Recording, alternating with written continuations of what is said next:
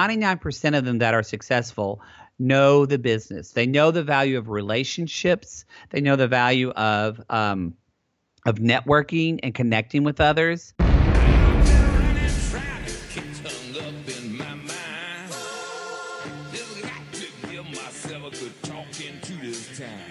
Leading Matters with Joel Camparella. Hey, it's Leading Matters. My guest today is Matt Maher. You're going to love it. You're going to love it.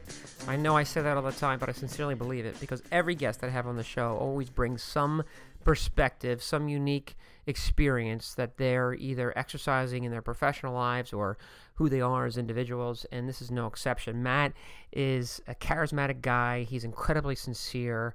He is one of those types of people that you're just like, man, I'm really glad I know this guy, and I want to know more about this guy. And that's how I felt anyway when we were done with the 35-minute chat or so.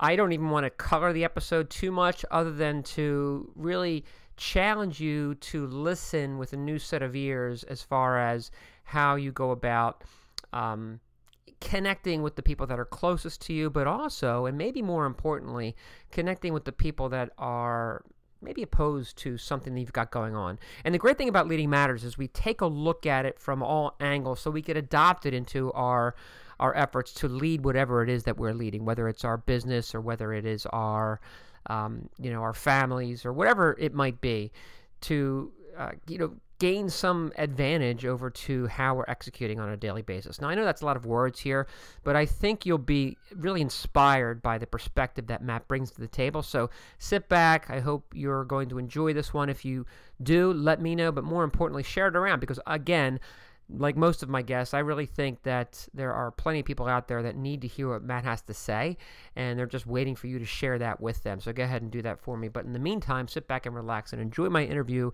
with Matt Maher. Hey, when you run into someone, maybe not even in person, but you see maybe a video of them, hear them on a show or something like that, and you think to yourself, hey, I kind of like this guy. I mean, I don't know him, but he's all right with me. Well, that's the sort of reaction that I'm going to bet that you have today with my guest. He's charismatic, he's interesting, and he comes across as incredibly sincere. So a little bit about him. Now, he's got a master's in clinical psychology from Antioch University and has been using it to help people gain perspective and power in their lives. He hosts a weekly advice podcast called The Dear Maddie Show. He covers just about everything: relationships, fear, friends, jobs, makeup, sex, you name it. He believes that our lives can be seen through a story metaphor with characters of fear, hope, depression, addiction, you name that as well, all contributing to our story. But the key, he believes, is to write the narrative yourself and don't let the negative influences build your drama for you. And oh, by the way, he teaches a class for actors called the Maddie Method. So who is he? Well, he's the man who some have called today's gay white Oprah, Mr. Matt Maher. Matt, thank you so much for being with me today on Leading Matters. Oh, thank you. So what an introduction with that velvet voice. I loved it. It was like I'm on the Barry White show. I love it, Joe Camparella. It's funny. It's funny you say that, right? Because we know each other we've come to connect through David Ralph, a UK podcaster, and David's got a very kind of British wit. The first thing he said to me, the very first thing is, my goodness, your voice doesn't match your photo at all. Oh no, I think like you have this really like handsome Victor Garber type thing. I think it's working for you. I like it. Well, all right. I love that. It's funny because I hated my voice growing up. Remember when you were a kid and you recorded your voice and you hated it when you heard it back because you never heard your voice as other people hear it? Yeah. I still go to the drive-through and I'll say, yes, can I get an iced tea? And they'll say, just drive through, ma'am. And I'm like, Lord, help me. I get that too. Like when I answer the phone and it's like, ma'am, may I speak with your husband? I'm like, well, sure, but I'm him. Sure. I'm him. Yeah. Exactly. I'm him. Yeah, all right. David's so listen. Great. Yeah, I love David too. So Matt, I want to jump right into it here, and I want to start with that last bit of the first bit of the intro where I mentioned, the last bit where I mentioned that you see our lives as stories. So you know what I want to do? I want to kind of give you free rein here. Talk to me about what you think that means a little bit, and why we should care about the story of our lives. Sure. I mean, I want to say that I was smart enough to think of this, but Sugar, I'm not. So it was actually from that's a type of therapy actually that's practical, where people think of therapy as, Freud and psychodynamic or Kleinian or Gestalt or whatever. There's actually a form of therapy called narrative therapy. It started in Australia, I believe in the 70s, maybe late 60s. But it's just a different way of looking at kind of assessing problems and skills and solutions in our lives. So what we mean by a very watered down version of it, but when I say looking at the life through a story metaphor, it's that really just a way of externalization. Because when a client comes to me and they come to me and they tell me I'm depressed or I'm anxious or I'm a drunk or I'm a sex addict or whatever, they're really taking on this ownership of this kind of negative identity of basically they're telling me I'm damaged. And so for me, as a therapist, part of our first work is getting people just out of the perspective of I'm damaged, so that way they can hopefully start to see some light. And so when we start to work through this story metaphor, like if somebody came to me and they said, even if they said, I'm an alcoholic, I often could talk to them and say, well, what if alcohol is a character in your life and you have a relationship with alcohol? And if this is a soap opera, this is your life and you're the main person and you're often the main character, you're usually the one who's writing the story. At what times does the character of alcohol, kind of like, the boogeyman or whatever with the cape behind his face or whatever, however they want to picture it, how does this character of alcoholism come into your story? And so doing that, when we get people to think that way, because a lot of times people say, I don't know why I drink, it just happens. But then when I say, well, when does the character of alcohol kind of make an appearance more in your life? Is it at night or is it in the morning? Is it after you had a fight with your wife? Or is it after you talk to your dad? And so we find these instances, or is it when you're leaving work or you have to go to work? And so basically it's a way of externalization, because we believe as narrative therapists, people are so close to their problems. It's literally like you're inside the eye of the tornado and the problems are swirling around you and you can't see. You're just trying to grasp for a solution blindly. Whereas when we use a story metaphor, it's often we get you to sit outside of the tornado and you're looking at it from a farther distance. And then you can kind of point out, oh, that shifts that way, that moves that way, that does. And then you can kind of see how things are working together. And we do that with not only your problems, but when people come in and they say, well, I've got this problem and this problem, I'll let them talk for a couple minutes and I'll say, not to interrupt you, but I want to know, what are some things that are going well in your life? What are you good at? Because I'm going to dissect those too. It's not about peeling the onions, so to speak, or the layers for your problems as much as peeling them for your strengths. Because, Joe, you came into me and you said, oh, I'm super anxious all the time. And so I immediately say, well, let's talk about the anxiety and the character of anxiety and how it comes into your life. And like, when do you feel like the character is stronger in your life? And when do you feel like it's weaker? When do you feel like anxiety debilitates you? And when do you feel like sometimes anxiety is not holding you as much? And you might say, well, I find sometimes when I take a break on my lunch break at work, sometimes anxiety it doesn't feel like it's holding me as bad. And I'll say, well, why is that? And you might say, well, it's only on certain days when I have a longer lunch period. And that's usually when I take a walk, or that's usually, let's say I go to a park and sit and I eat my lunch. And then I say, well, what is it about the park? And you're like, well, I'm able to just think. I'm able to look at the trees, or I'm able to, just not really talk to anybody. So then we're learning, so does taking time, like to pause or or some people, a lot of times they say working out. They're like, oh, I realize I'm not anxious when I feel anxiety can't hold on to me as much whenever I get done working out. So it's like, okay, so now we have this character of fitness in your life. Mm-hmm. So if fitness and character and fitness and anxiety are two characters in your life, it's almost like, how can we have fitness show up in a way that lessons that we know, like not that everybody has mother issues, or dad issues, but a lot of times we can get triggered by that.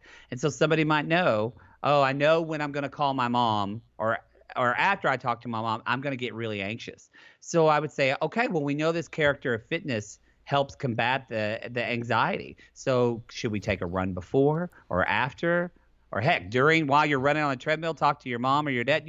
Whatever Yeah. we need to do, and it hopefully gives them some more solutions in their life, so they don't feel so debilitated. Yeah, I'll tell you what. What's the therapy called? You mentioned it earlier in the very beginning of that. Yeah, it's called narrative therapy, and there is a book called What is Narrative Therapy, and I cannot remember the author, but it's literally, and I'm not kidding, it's like a 50-page book. It's meant to not be this very complex type of theory, because we believe more than anything as a narrative therapist, I believe that the client is the expert in their life. Mm-hmm, I mm-hmm. am not. I am not Dr. Phil. I'm not telling them what to do in their life. That's fine. That's his way.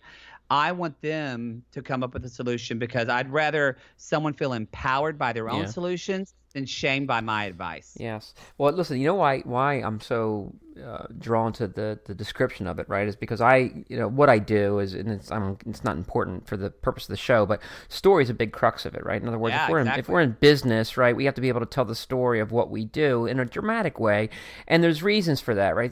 I had a woman, Christine Comafort, on the show, I guess before Christmas, maybe Thanksgiving even, and she's a behavioral psychologist, and she's big on story and the biology of our brains, and the reason that story is so important is because that's how we remember. That's like when you smell something from your past, it brings you immediately back to that moment, or a song, or so therefore she feels like story's been extracted from like our professional lives, but injecting it back in has awesome things to do with how we lead our teams and whatnot. So I'm really curious to hear that approach, right? Because and I'll pose the statement more in a question, right?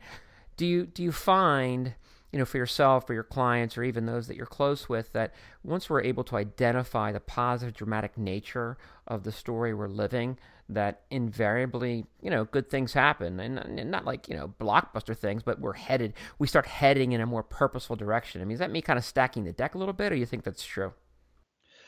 No, I think that's very true. I think, yeah, absolutely. I think that's true.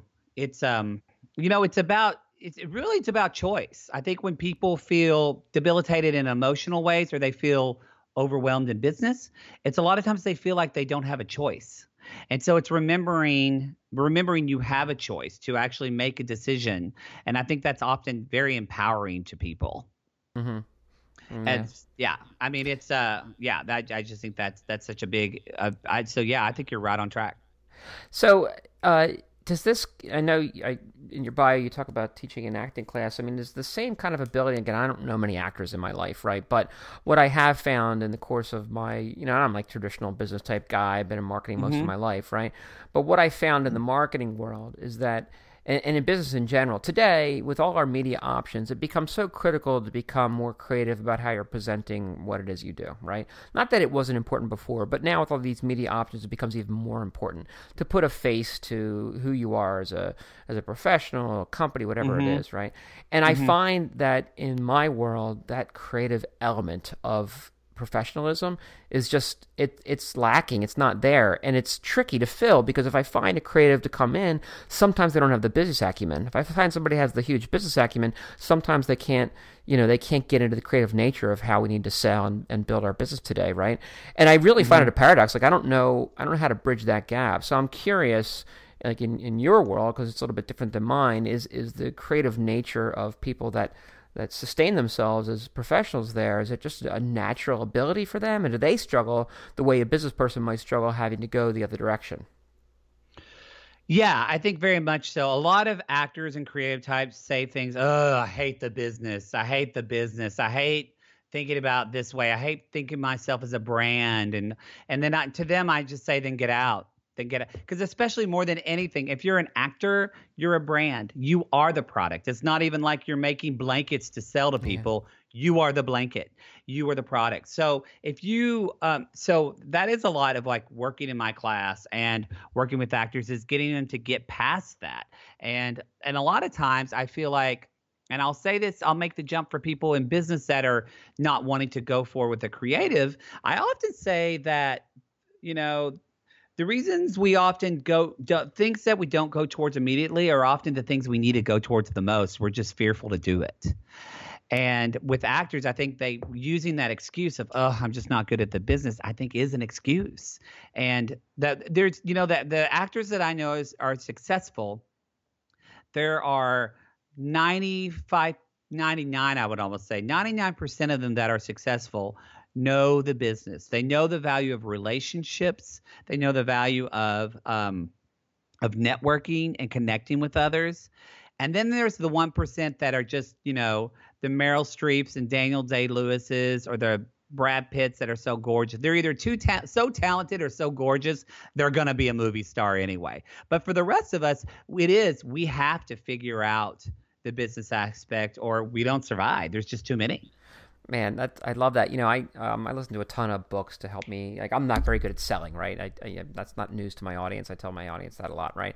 So I get a hold of stuff that I can get, anytime. I have this friend of mine from college that helps me as like a sales trainer, and I listen to this guy Grant Cardone. I'm not sure if you ever heard of him. I love Grant Cardone. The Cardone Zone. Get in the Cardone Zone.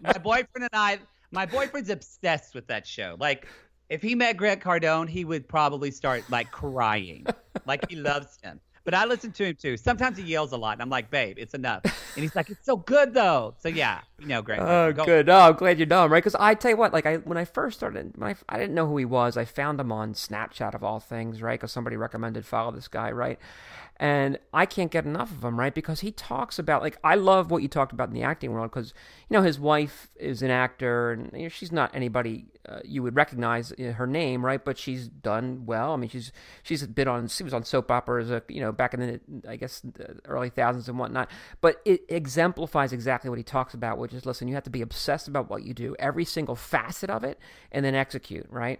I mean, and look, and it's interesting because I find that even though it sounds so simple, that it's so hard. And I'm wondering, and here's the question in here, I'm wondering if it's because of what we talked about earlier, that like the negative stories of our lives prevent us from being obsessed about the good things of where we need to head and the purpose that we have to fulfill.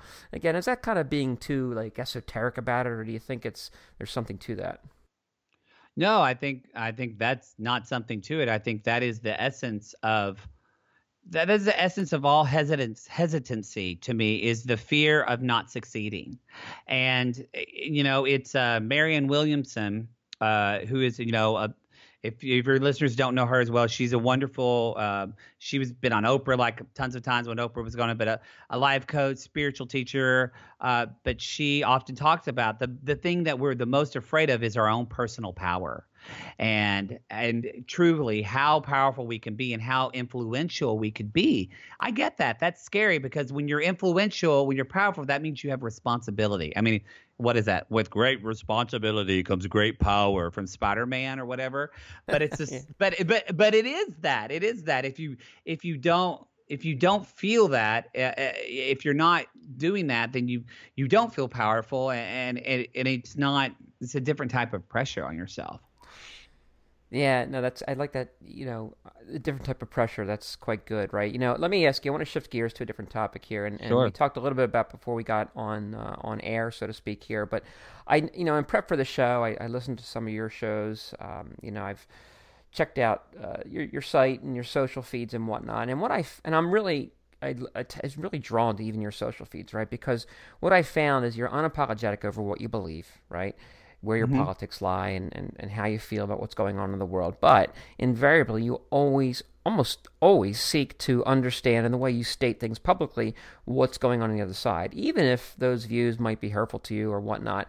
So why is that? Why do you go through that? Because look, most people today, let's be honest, are comfortable in their little bubble. The algorithm of Facebook feeds us only that which we like. That's just like, it's kind of harder to get out of the bubble, but you seem to want to do that. And I'm curious, why is that important to you to do something like that? It's just, it was ingrained in me, I think. And part of it is, I'm obsessed. I'm obsessed with Wonder Woman. I have a Wonder Woman kitchen. I love comic books and superheroes and things like that. And one of the things I loved about Wonder Woman as a little kid was truth. And especially as a little gay kid growing up in Oklahoma in the middle of the Bible Belt, I had a very loving family. We grew up Catholic.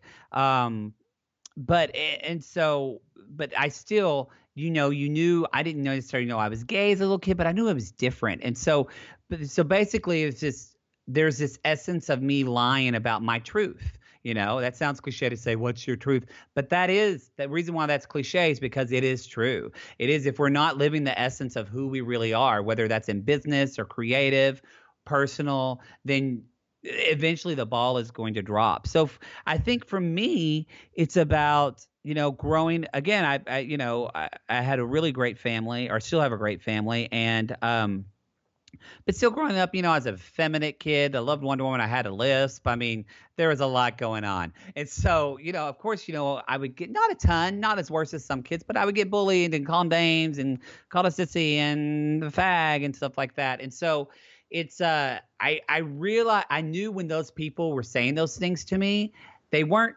thinking, even I don't know where this came. Well, I think it's probably God for me. Those people weren't thinking about what I was going through when they were calling me that. And it's to say, I want to make a jump and say that translates now that, I've told you I'm from Oklahoma and I live in California. So I'm from like the most liberal, I live in the most liberal political state in our union, and I'm arguably from the most conservative. And so when I see political people that are just either yelling or talking at one another, I see that, and this goes on both sides. Some of my, liberal friends are really upset right now, and a lot of the conservative people feel justified and they won. But it sickens me when people think that this is about winning and losing, because then there's no understanding. There's no understanding, and then there's no conversation. And I think I have to fight to do that. I just put the episode up today, an interview I did with two women. Their podcast is called Pantsuit Politics. And they're two moms, and one is on the left and one is on the right. And they have such a beautiful conversation about Sarah and Beth are the names, such a beautiful conversation about trying to understand one another. And so, I just think it's, if I don't try to understand somebody, then why would I expect somebody to try to understand me? And I just think that I think a lot of it goes back to just having Christian values. And I'm not a Christian anymore, but being raised with those type of values that you try to understand one another. You put yourself in somebody else's shoes. You try to walk in their shoes as Christ did. You do those things. And honestly, I think a lot of people on both sides, and a lot of people even that are calling themselves Christians, are not doing that right now. I think they just want to be they want to be right because they feel like they're losing something. And when you feel like you're getting something back or something's being stripped away from you, you're cutting off your empathy. Yeah, no, that's really powerful stuff. I couldn't agree with you more. I think that because I try to do the same thing because it is important to me. Like one of the things I get puzzled by is, look, I understand the climate we're in, right? But large and small businesses of all sort, it's sometimes I want business in general, because I don't think it's going to be the media. I don't think the media, in my opinion, now I'm pontificating, so stick with me here for a minute, okay, man? Let's go, sugar. Let's go. The media, in my opinion, is look, they're under the gun, right? Because if look, the old trade media and tier one print media, their business model is blown away, so they got to figure out how they can make money, right? So therefore, fear sells. They print stuff that people are fearful of, and then gets clicks and whatnot. The new media is even worse because they know the advertising model even better than anybody, and they know for a fact. I mean, look at the whole fake news thing that came after the election, right? And people telling Facebook that they need to get in the game and do something about it. But I don't think media is ever going to change, right? So therefore, sometimes I turn to business because that's where we spend the majority of our lives, right? We spend more time in our career than we do anywhere else, right? So I wish that business would make it part of the values to say, listen, we're not going to play politics or whatnot, but we're going to be the champions of true diversity, which is let's really appreciate the experience that people that bring to the table and what it means. That story you just gave me when you were a child. Well, people need to understand that and hear that and understand, how does that shape the man, and what's the benefit of that experience that when they come to the table. But I think that's a monumental, mountain to scale sometimes. But That's why I really, and again, maybe and I guess, and there's a question here, I promise you, but maybe I'm off the reservation on this, but do you think that our companies, big, small, or indifferent, or even you as a clinical psychologist, can bring that into the mix as we're saying, hey, this is going to be important to us, that we're going to encourage this thing in both directions, and we're going to make it a value of who we are? Or is that just wishful thinking? No, I think if we stop believing that will happen, then it won't. So I am very hopeful that those kind of things happen. I'm hopeful, it's I do think I think it could happen more in that. I mean, look at just what happened with Uber. I can't remember the guy's name, but he pulled out. He wasn't his intention to show his support for Trump, but by being on that business council, he pulled out because that looked like it was showing support for Trump, and people were, deleting Uber.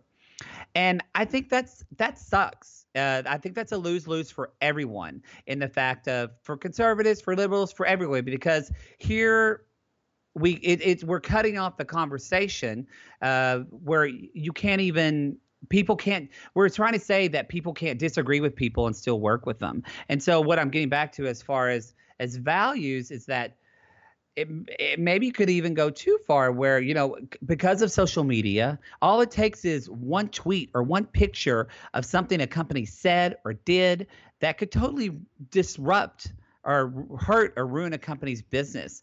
And there's so much transparency is such a hot word, and heck, hacking even. I think people have to be very mindful about what kind of practices they put in their business, because that people are even more and more are, and I'm this way too, I mean, if I find out a business is not LGBT friendly and those kind of things, I'm not mad at them, but I'm like, well, okay, but I'm not going to give them my money.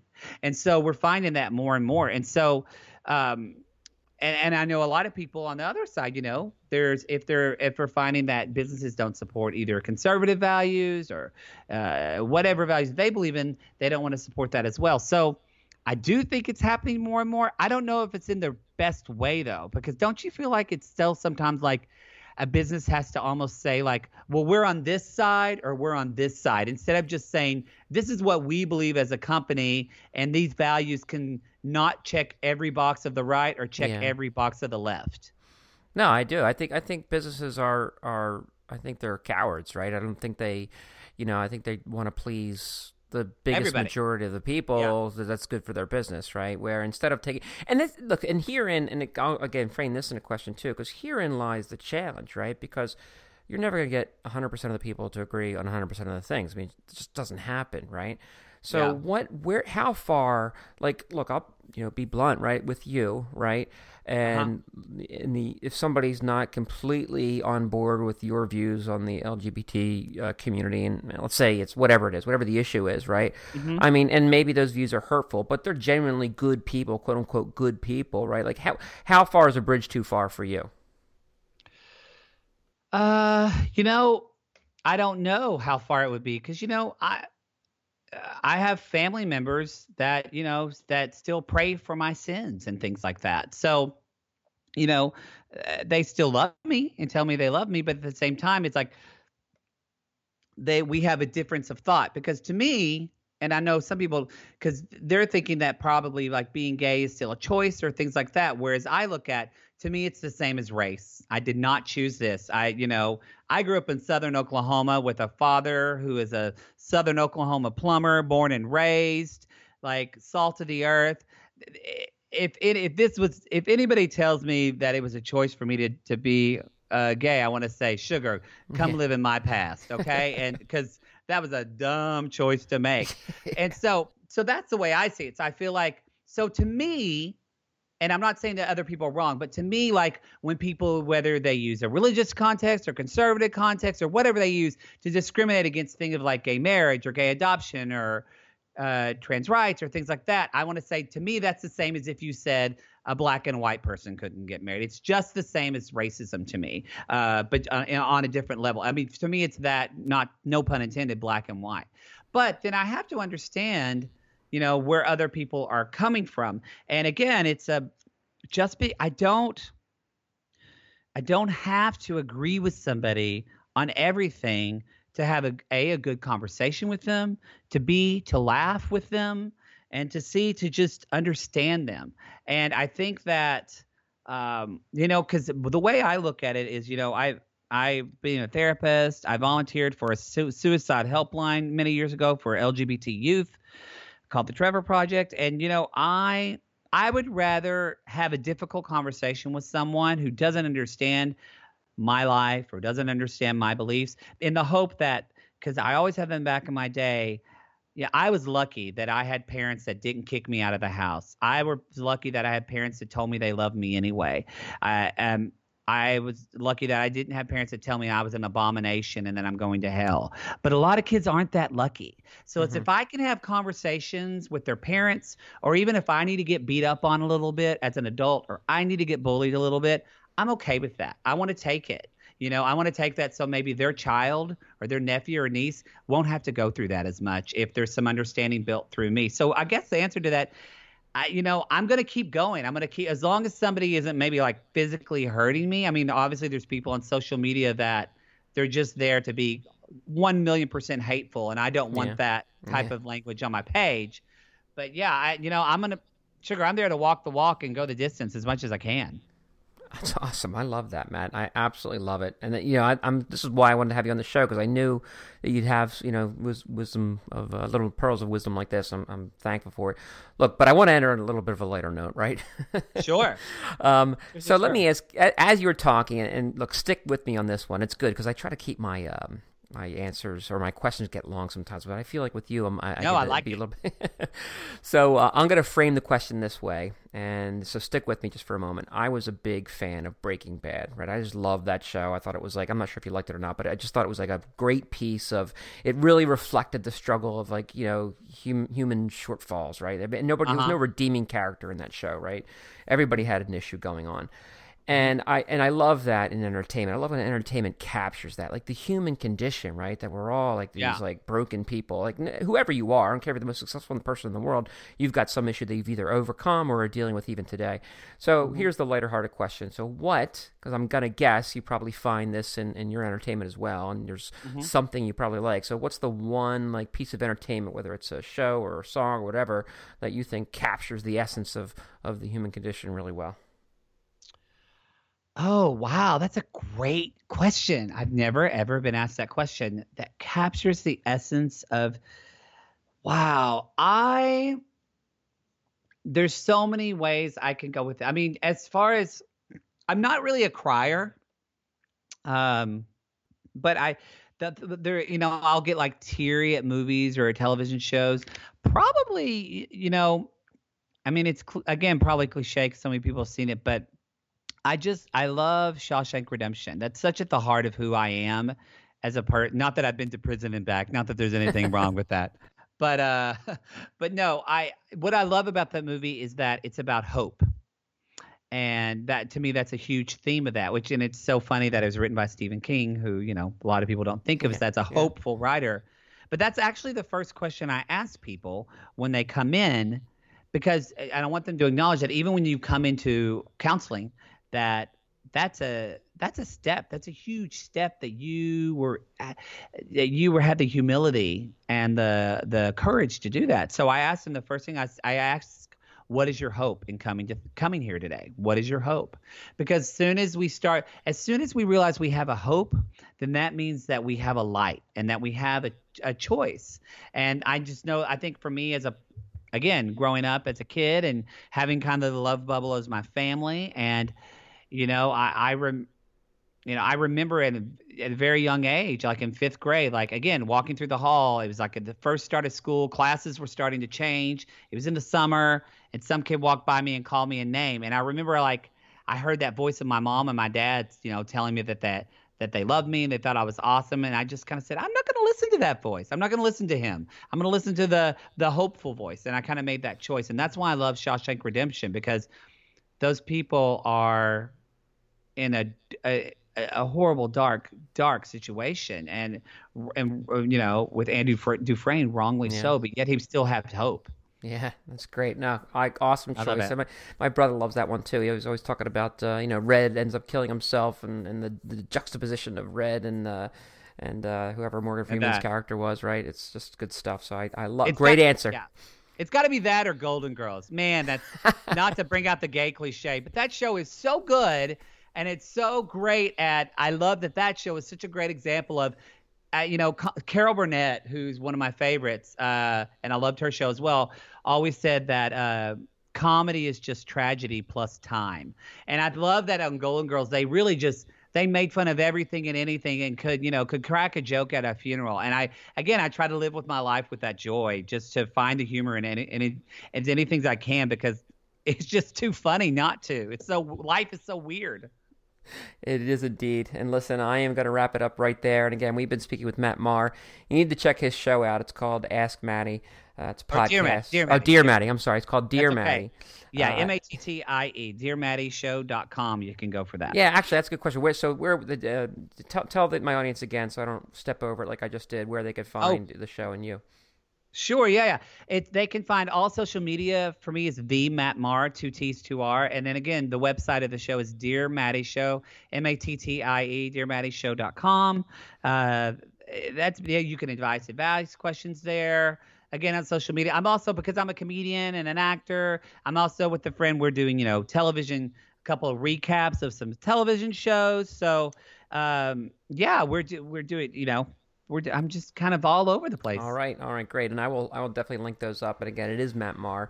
And I told you at the beginning that I thought you're going to come away thinking, wow, I like that guy. And it's my bet that you absolutely did.